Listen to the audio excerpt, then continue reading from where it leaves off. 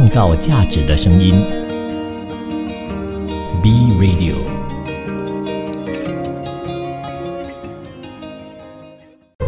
一段文字，一寸养分，一种体悟，一份感动。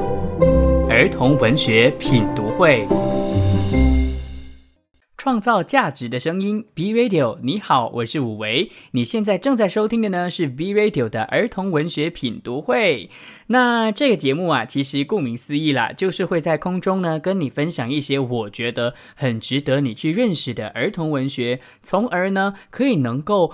影响我们马来西亚的一个卖书的市场，让更多人呢可以有机会看到一些我觉得值得被看到的儿童文学作品的。那在上一期的节目当中呢，我就有提到啦，其实呢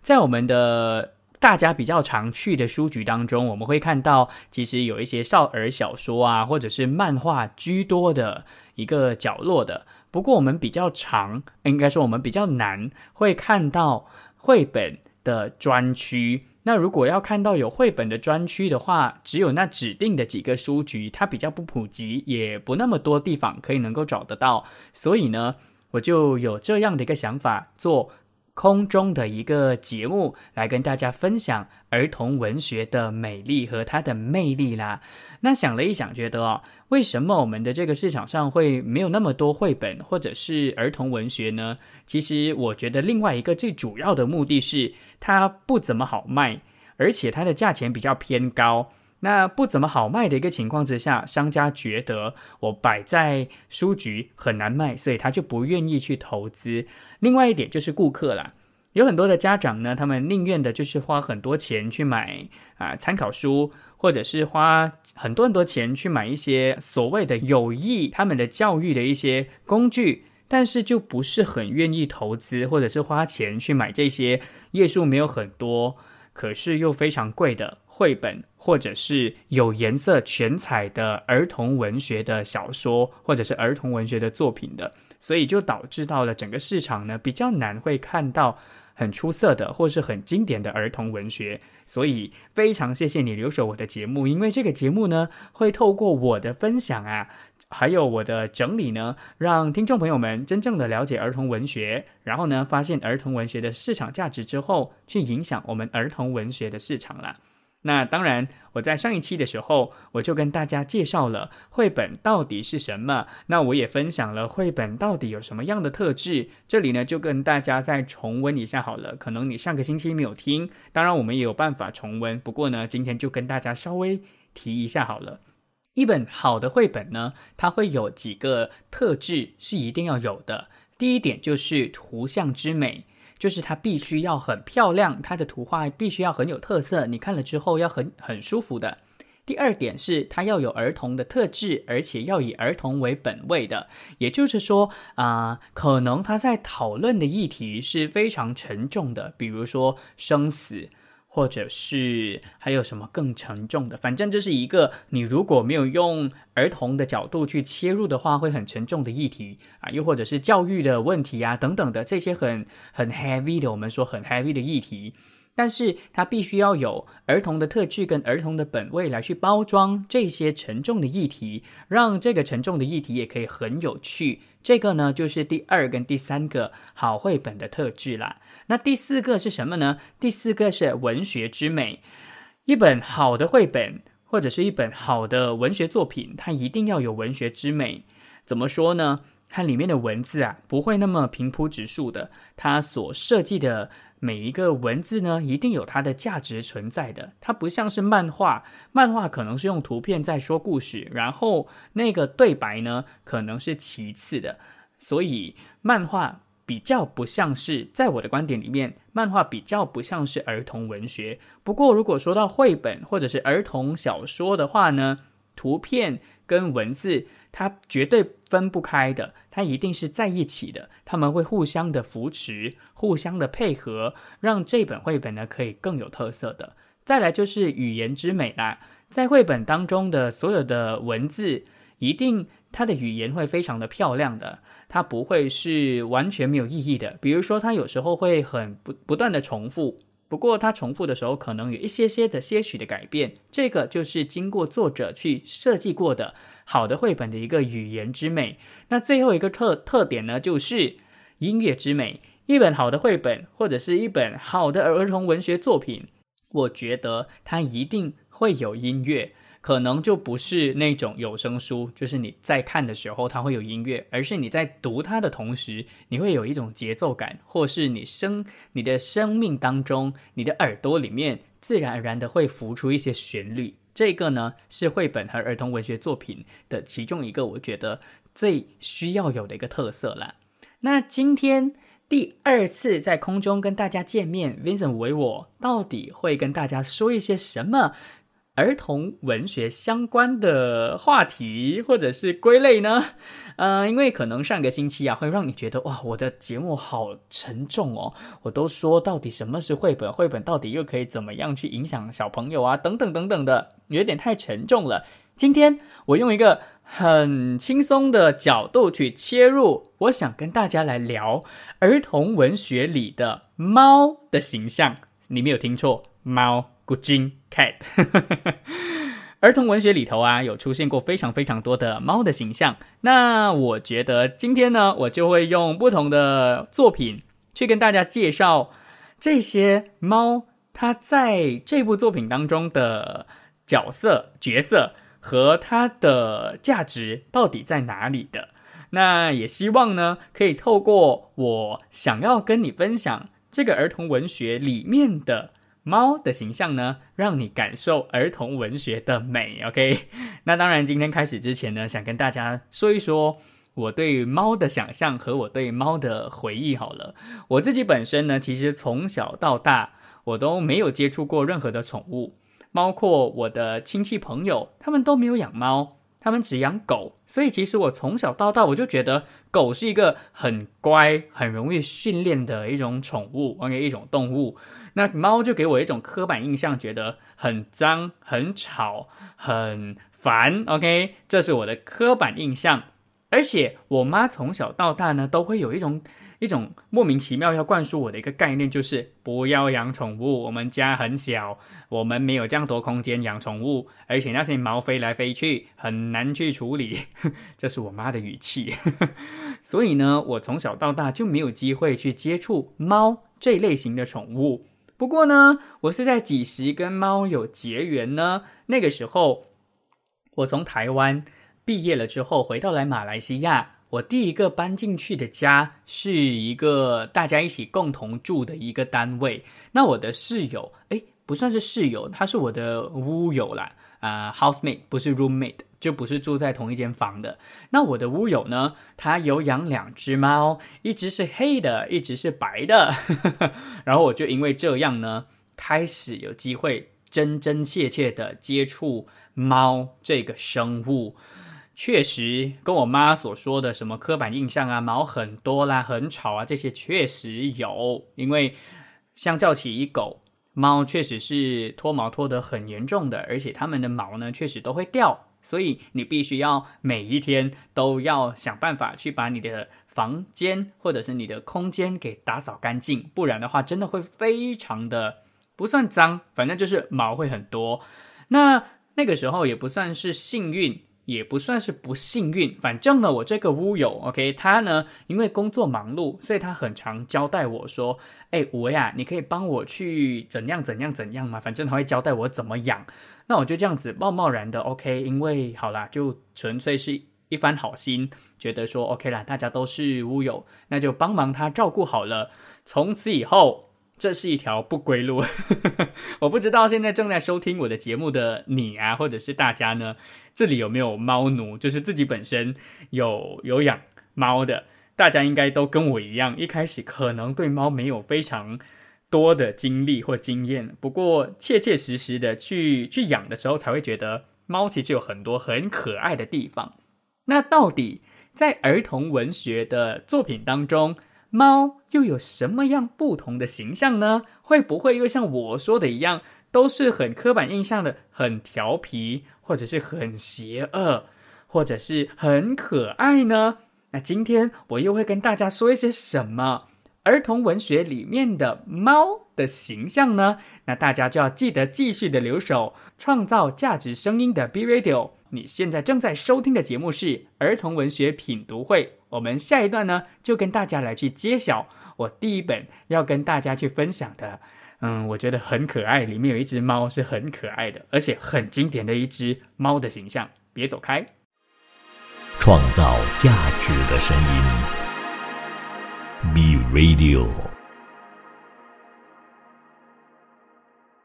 谢谢你继续留守创造价值的声音 B Radio， 这里是儿童文学品读会。你好，我是 Vincent， 欢迎大家呢去到 Facebook 去 like 我们的 page， 那你只要搜索 B Radio Kuala Lumpur 就可以看到我们的 page 了。今天的主题是儿童文学里的猫的形象，那刚刚就跟大家稍微的分享了我自己本身对于猫的形象和对于猫的回忆哦。那第一本呢，想跟大家介绍的有猫的，而且是主角的一本绘本呢，其实是美国一本经典绘本，叫做100万只猫。其实提到一本好的绘本呢，我觉得其中一个条件是年份。如果你看到这本绘本呢，它可以流传超过50年的话呢，那它绝对是一本好的绘本。而且你还可以翻到那个有资讯栏的那个地方，你可以看到底印了多少版。如果它印得越多版的话，就表示这本绘本呢，它很有价值，它流传度很高，它被印了非常非常多的版本。而今天的这本100万只猫呢，它是1928年就在美国出版的，作者呢叫做晚达盖格，而书名呢就是刚刚我提到的100万只猫。这本书呢曾经得过纽伯瑞奖的银奖、刘易斯卡罗尔书架奖，而且还入选美国学校图书馆杂志影响整个世纪的100本书的其中一本。那当然除了刚刚提到的之外呢，还有一个称号，就是他入选纽约公共图书馆每个人都应该知道的100本绘本的其中一本。那今天呢就跟大家来稍微的介绍一下这本书。我不朗读，因为其实这本书它的故事呢还蛮长的，待会儿呢我会把这个书的简介分享给大家。那如果大家有兴趣的话呢，欢迎也可以去到各大的就是大的书局的网络也好啊，还是怎么样，反正想办法的去购买。 OK，这本书呢说的是在很久很久以前，有一对老先生和老太太，他们呢就住在一间有小花园围绕着的一个漂亮的小房子里头的。然而呢他们并没有怎么样的非常的快乐哦，因为听起来有花园而且又有一个房子，其实蛮快乐的嘛。不过他们过得不快乐，主要是什么呢？主要是因为房子太大了，那个花园也太大了，他们觉得很寂寞。所以呢老太太就希望可以养一只而已哦，毛茸茸的小猫。那老先生听完之后就二话不说的就出门去帮老太太去找猫啦。那他翻山越岭来到了一处都是猫的山谷，左边是猫，右边是猫，到处都是猫，好几百只，好几千只，好几百万只，甚至好几兆只猫，反正这是非常壮观的一个画面哦。那看到满山谷的这个猫呢，老先生就决定了，他要在里面选出一只最漂亮的猫带回家。然而当他遇到白猫的时候，他觉得白猫也很漂亮。那遇到灰猫的时候，他也觉得灰猫很漂亮，每一个都有特色，每一个都有魅力。于是呢老先生就舍不得丢下每一只，所以他就带完了所有猫回家。大家可以想象哈，这个画面呢就是这本绘本是长的，那个画面呢是整条路全都是猫，然后老公公就是那个主角，就是那个老公公老先生，他就在那个整条线的最前方，反正是很壮观的一页啦。那当老先生回到家里之后，老太太就站在门口看着他数着完全数不完的猫，反正就觉得很傻眼。 OK， 那很实务的老太太呢就直接跟她的丈夫说，这么多只猫我们哪里养得到，而且那个消费很高耶。所以呢就在老先生开始觉得 Oh no 他闯祸了，不知道要怎么办的时候，老太太想到了一个主意。什么主意呢？就是让老先生问所有的猫，问他们什么呢？问他们，如果你们谁当中觉得自己最漂亮的话，我就养你们。没想到这个本来很单纯的一个问题呢，却因为全部猫都觉得自己很美很漂亮，所以一发不可收拾。所以所有的猫呢就开始打架啦，开始翻天覆地的。反正等到老太太和老先生回到家里的时候，往窗外一看，发生了一个很神奇的事情，所有的猫都不见了。那面对这种不可思议的场景的时候，他们到底要怎么样去解释呢？到底要怎么做呢？正当所有听故事的人都对这个非常错愕的一个情节觉得很莫名其妙的时候，作者竟然在这里写什么呢？作者写到这是里面的对白我读给大家听。他们一定是你吃我，我吃你，统统被吃掉了。就这样，在老太太很爽快的说完这句非常带有黑色幽默的这句话之后呢，他们就瞬间的解决这么多只猫的这个难题了可是呢，在这个转折的时候其实又有一件事情很神奇。怎么会有这么奇怪的事情呢？那些猫怎么会毫无留下痕迹的，就是完全消失在这个夫妇的眼里呢？就觉得很莫名其妙。但是又有一个转折发生了，就在这个时候呢，老先生和老太太就在草丛当中发现了一只又瘦小又很可爱的一只猫。而这只猫呢，因为有自知之明，他觉得他不想要跟大家去争论，结果呢，就在一大群猫的争论的厮杀当中呢，他就幸存下来了，成为留下来陪老太太和老夫人一起养的一只猫。那这只猫呢，当然它就很细心啦，就被老太太和老先生呢养得又肥又胖。然后老先生和老太太呢，也在他们的生活当中终于露出了幸福的笑容，因为呢，他们有一只很可爱的猫陪着他。而老太太呢，也终于达成了心愿，因为老先生呢，最后他很得意的说，由于他阅猫无数，所以呢，他比谁都清楚这只猫是世界上最美的猫。就这样，故事结束了。我觉得我第一次看这本书的时候呢，我是被它的封面吸引的。它的封面其实不算是非常多姿多彩，不过呢，它是一本很长的书，而且呢，封面里头呢，你会看到那个形状很特别的树，然后老先生呢就站在那个山丘里头，那前后都有猫。那因为我是一个爱猫的人，所以我就打开这本绘本去看，我就觉得里面呢很巧妙的，作者呢他设计这本书的时候都说了，绘本一定要有文学之美，也要有图像之美。它很巧妙的，因为它是长形的绘本，所以呢，当它跨页的时候就像我刚刚提到的，你会看到很多完全就不是真实的那种场景所能呈现的一种场面。比如刚刚我提到的，它是一个很长很长的路，然后那条路上呢就跟着非常多只猫。另外一幕呢是当那个老先生回到老太太的家的时候它其实呈现的是一个，我怎么说呢，它是一个圆圈的形状，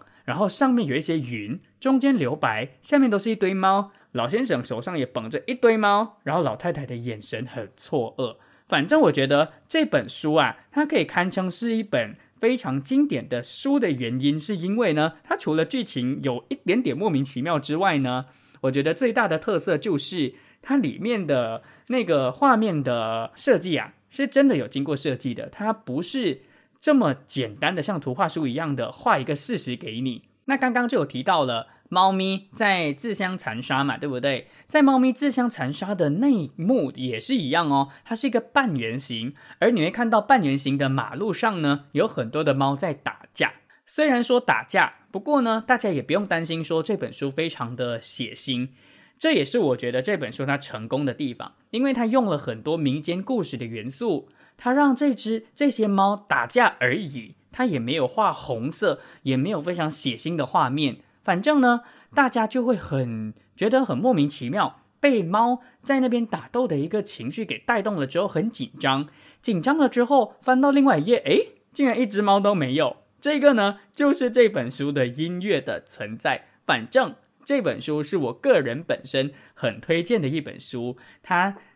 可以流传超过50年，一定有它的价值存在的。如果你是一个爱猫的人，或者是你不了解猫，你想要感受猫咪的可爱的话，我觉得这本是一本还蛮值得去看，还蛮值得去让你感受养猫的那种滋味的一本书。绘本的名字叫做100万只猫。第一本绘本跟大家分享完啦，接下来下一段我会再跟大家分享什么跟猫有关，或者是在绘本当中有猫形象的绘本呢，或者是儿童文学的作品呢。继续留守儿童文学品读会，创造价值的声音 ，Be Radio。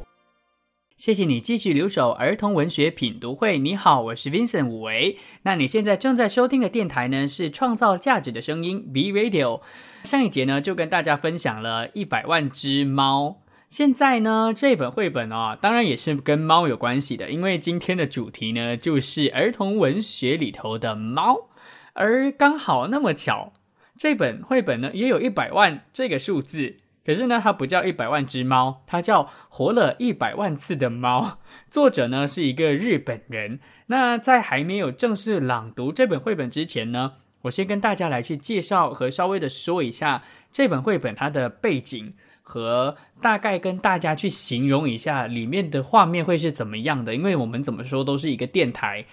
没有办法就是有画面给大家呈现的。这是一本日本人所画的书，叫做《活了100万次的猫》，作者的名字叫做佐野洋子，他是日本的一个非常著名的绘本作家。不过呢，他出生在中国北京，毕业于日本东京武藏野的美术大学设计系。那他还曾经呢，在德国的柏林造型大学学习石版画。那今天要介绍的这本活了100万次的猫呢，算是佐野洋子的一个代表作之一哦。因为它其实不只是这本书有猫而已，它其实还有很多其他的作品呢，也是有猫。所以呢，大家对它的形象就会有这种感觉，就是他会不会是一个很爱猫的人呢？他在对于媒体的采访的时候，他曾经有这样子对媒体说，他说其实他自己呢并不是很喜欢猫，那大家可能就只是把他当作是一个作画的猫人而已，也就是爱画猫的人而已。那大家可能也会觉得一个爱画猫的人应该也会喜欢猫吧。不过他对媒体说他并不喜欢猫。那他之所以会在他的作品当中，在他的绘本当中画猫的原因，仅仅是因为画狗他担心画不好，所以呢他觉得猫比较好画，所以就出现了活了100万次的猫这本代表作。是不是觉得很可爱？可是我觉得这个理由是合理的，因为猫好像比较容易画，但我觉得狗也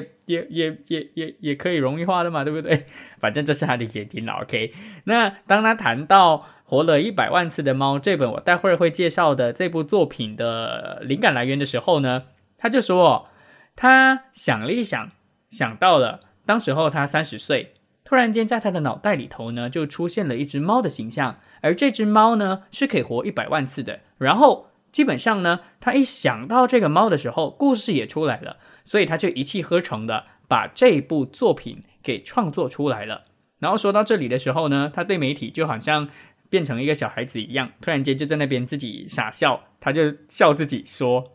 他好像自己是一个天才，因为呢他竟然可以一气呵成的把一本故事给画出来，给创作完毕。反正呢就是一个很可爱的绘本创作者，所以呢才可以有我觉得可爱的作品。那当然在这边就要先跟大家声明，这本书的内容它在后尾呢稍微的有那么一点点沉重，所以待会儿我呈现的时候可能声音会比较感性一点点，希望大家不要睡着，不管你几时听都希望不要睡着。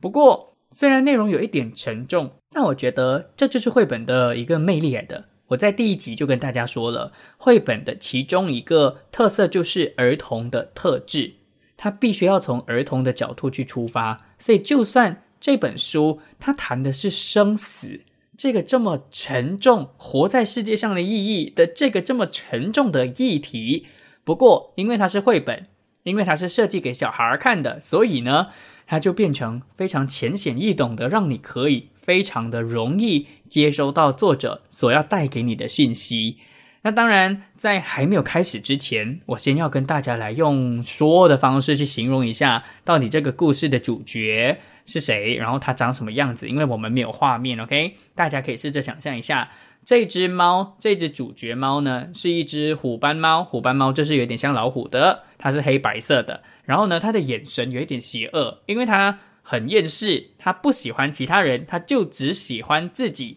到了故事的后尾，又出现了另外一只猫，那只猫呢是母猫，是白色的哦。刚刚提到的那个活了100万次的猫的那只主角呢是公猫，然后呢后尾又出现了一只母猫，是白色的，很漂亮的。如果你对猫的毛色有研究的话，就是所谓的那个暹罗猫 ，OK。民间所说的那种长大之后会焦掉的那种猫，就是它其实是白色的，不过有时候脸呢会有一点点灰灰的，或者是勾勾一点点的那种猫。OK， 所以里面有2只非常重要的角色，一只就是黑白色的虎斑猫，和一只是全白，然后有带一点点灰色的母猫。那现在呢，大家应该有形象了，应该有一点想象了，大家就一起来听我朗读这本书《活了100万次的猫》。作者佐野洋子，翻译唐亚明，推力出版社出版。活了100万次的猫。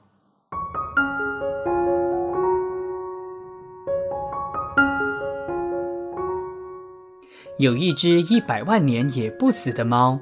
其实它死了100万次，又活了100万次，是一只漂亮的虎皮花猫。有100万个人爱过它，有100万个人在他死的时候哭过，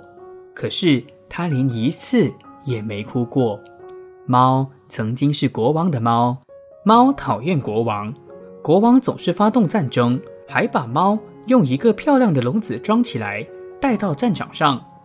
有一天，猫被一个冷箭射死了，国王捧着猫哭了起来，仗也不打了，回到王宫，把它埋在了院子里。猫曾经是水手的猫，猫讨厌大海，水手带它走遍了全世界的大海和全世界的码头。有一天，猫从船上掉了下来，淹死了。水手用网子把猫捞了起来，抱着它大哭起来，把它埋到了一个遥远的港口的树下。猫还曾经是一个魔术师的猫，曾经是一个小偷的猫，曾经是一个孤零零的老太太的猫，曾经是一个小女孩的猫。她被锯死过，被狗咬死过，老死过，还被背孩子的袋子勒死过。不过她已经不在乎死亡了。后来猫就谁的猫也不是了，它成了一只野猫。它头一次变成了自己的猫，它最喜欢自己了。漂亮的虎皮花猫终于变成了漂亮的野猫，母猫们都想嫁给它，有的给它大鱼，有给它上等的老鼠。它说：“我可死过100万次呢。”它比谁都喜欢自己。只有一只猫连看也不看它一眼，一只美丽的白猫。它走过去说：“我可死了100万次呢。”是吗？白猫只说了那么一声，它有点生气了，因为它太喜欢自己了。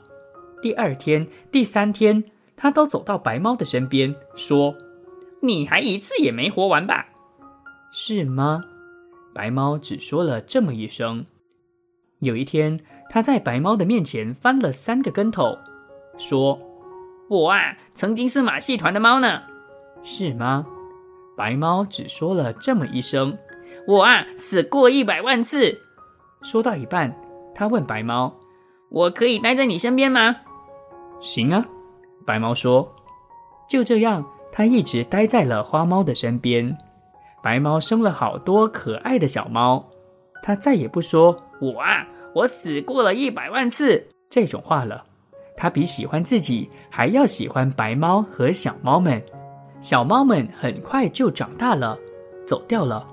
他满足地说：“它们都变成出色的野猫啦。”是啊，白猫说，嗓子眼里发出了温柔的咕噜咕噜声。白猫已经成了一个老奶奶了，她对白猫更温柔了，她想和白猫永远地活下去。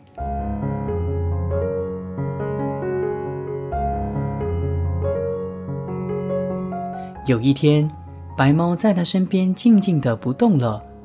她哭了起来，从夜里哭到早上，又从早上哭到夜里，她哭了有100万次。一个中午，她的哭声停止了，她在白猫的身边静静地不动了。猫再也没有起死回生过。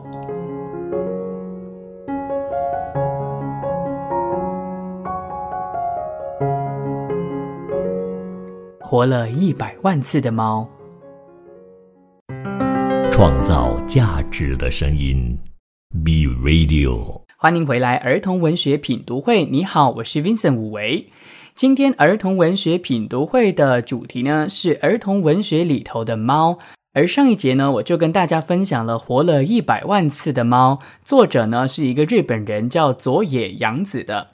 那其实我第一次在看这本书的时候呢，我是特别的有感觉的，因为在前面一直重复的那个情节，就是猫成为了国王的猫，但是他又不满国王一直战争，而且呢国王还把他困在一个笼子里头，觉得很不自由，所以他也很不喜欢。之后又重复了他成为一个水手的猫的时候，他不喜欢大海，之后还成为魔术师、小偷、老太太以及小女孩的猫哦。其实虽然呢在这前面呢一直在重复哦，不过呢却让我感觉非常的有层次感。他前面所铺排的这些他讨厌的人或是他讨厌的经验呢，其实就是要塑造一个他真的很厌世，直到最后他遇到了他生命当中很重要的一只猫，才会让他感受到爱，才可以让到他从此以后不再重新活多一次。我觉得这就是作者呢在设计这本绘本的时候他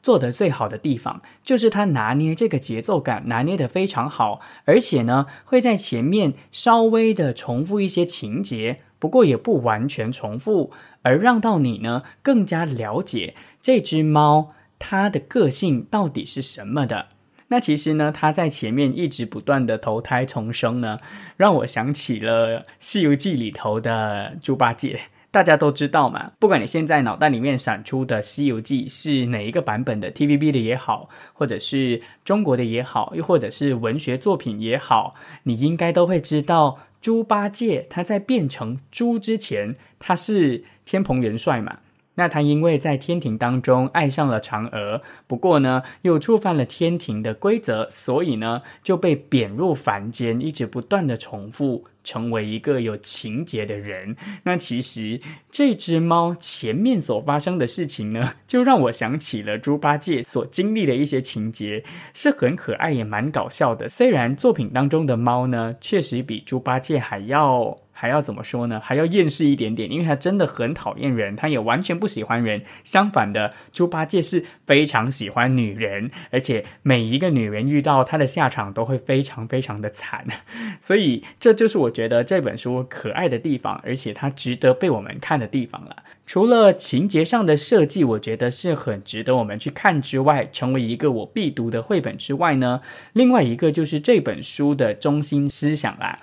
中心思想就是这本书作者我个人本身分析了之后，觉得这本书主要表达的一个价值观。我觉得这是一本值得让你去看完了之后去思考生命意义的一本书哦。虽然作者呢到最后他没有直接的告诉你到底怎么样活才是有意义，或者是怎么样过一个不同的生活才会有价值哦。不过呢他却透过了角色的分配呢，让你感受到或者是让你得到作者所要告诉你的生命真正的意义到底是什么的。读者呢可以透过和猫一起经历不同的生命经历，包括了刚刚前面提到的跟国王一起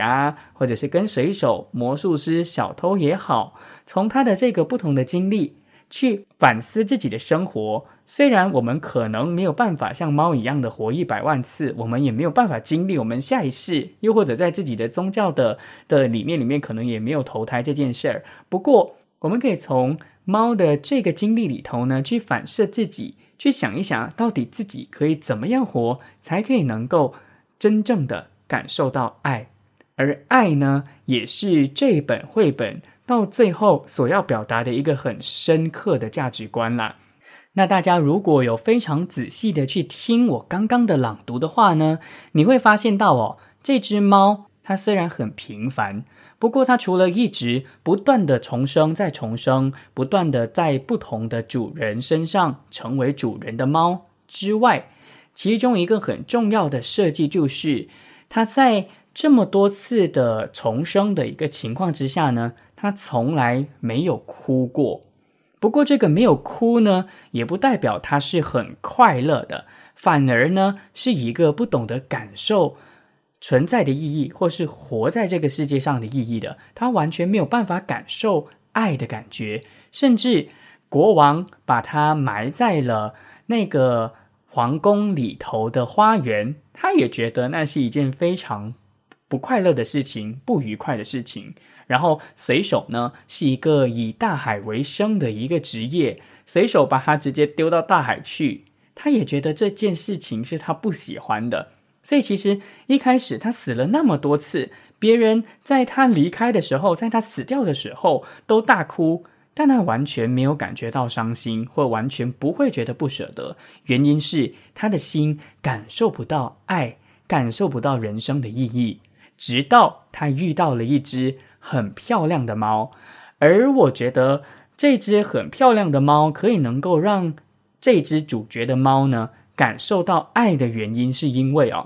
这只白猫，这只母的白猫呢，它对这只主角猫其实跟别人给的感觉或者是反应是完全不一样的。别人可能就会觉得它很自大，或者是甚至排斥它，不过这只白猫呢却完全不会嫌弃它。虽然在后尾的时候，这只白猫也就是这只母猫呢，它给的反应都是是吗是吗，它好像没有说过其他的话，就一直在说是吗。不过呢，其实这也是因为这样才让到主角猫爱上了这只白猫，甚至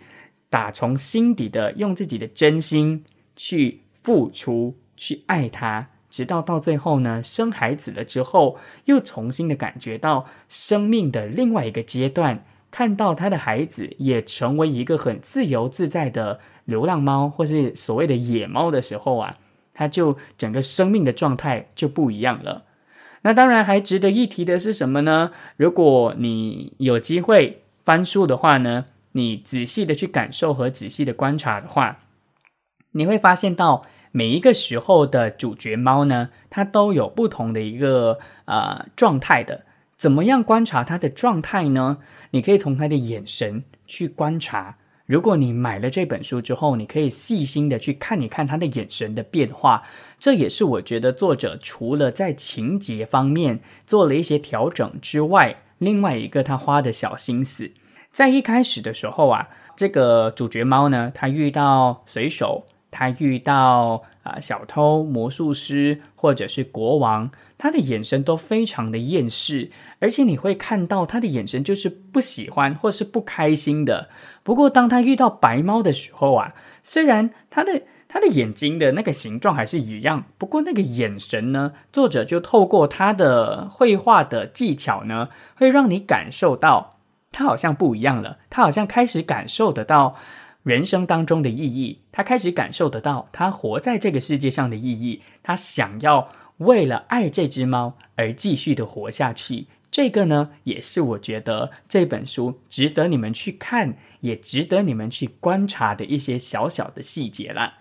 那其实说到这个作者作者的名字呢叫做佐野洋子嘛。其实佐野洋子呢，他还有另外一本书叫做《老伯伯的雨伞》。老伯伯的雨伞其实也是在讨论爱这件事情的，不过呢，却跟活了100万次的猫的爱的诠释又不一样。老伯伯的雨伞呢，说的是这位老伯伯他有一只雨伞，然后这支雨伞呢是老伯伯非常喜欢的，就算呢路人跟他借，或者是在下大雨的时候，他依然完全不想要用这支雨伞，也就是说他爱过头了。所以这种也是作者对于爱的另外一种诠释，对于爱的另外一种，我觉得另外一方面的呈现。所以其实我觉得啦，如果没有办法找到活了100万次的猫的话，大家也可以不妨去找一找佐野洋子的其他的代表作。那我觉得他的每一个作品呢，都可以让你感受到不一样的角度去诠释爱，而这一点呢，是我觉得小朋友非常非常需要的。迪士尼的作品可以这么的有名，这么的有影响力，我觉得主要的原因是它几乎每一部作品当中都跟你诠释爱，所以这就是为什么我觉得活了100万次的猫值得被推荐的原因。因为呢，它用一个非常有趣的方式去包装了你可能不会感受到的生命的意义，以及如何感受到爱这件事情。创造价值的声音 B Radio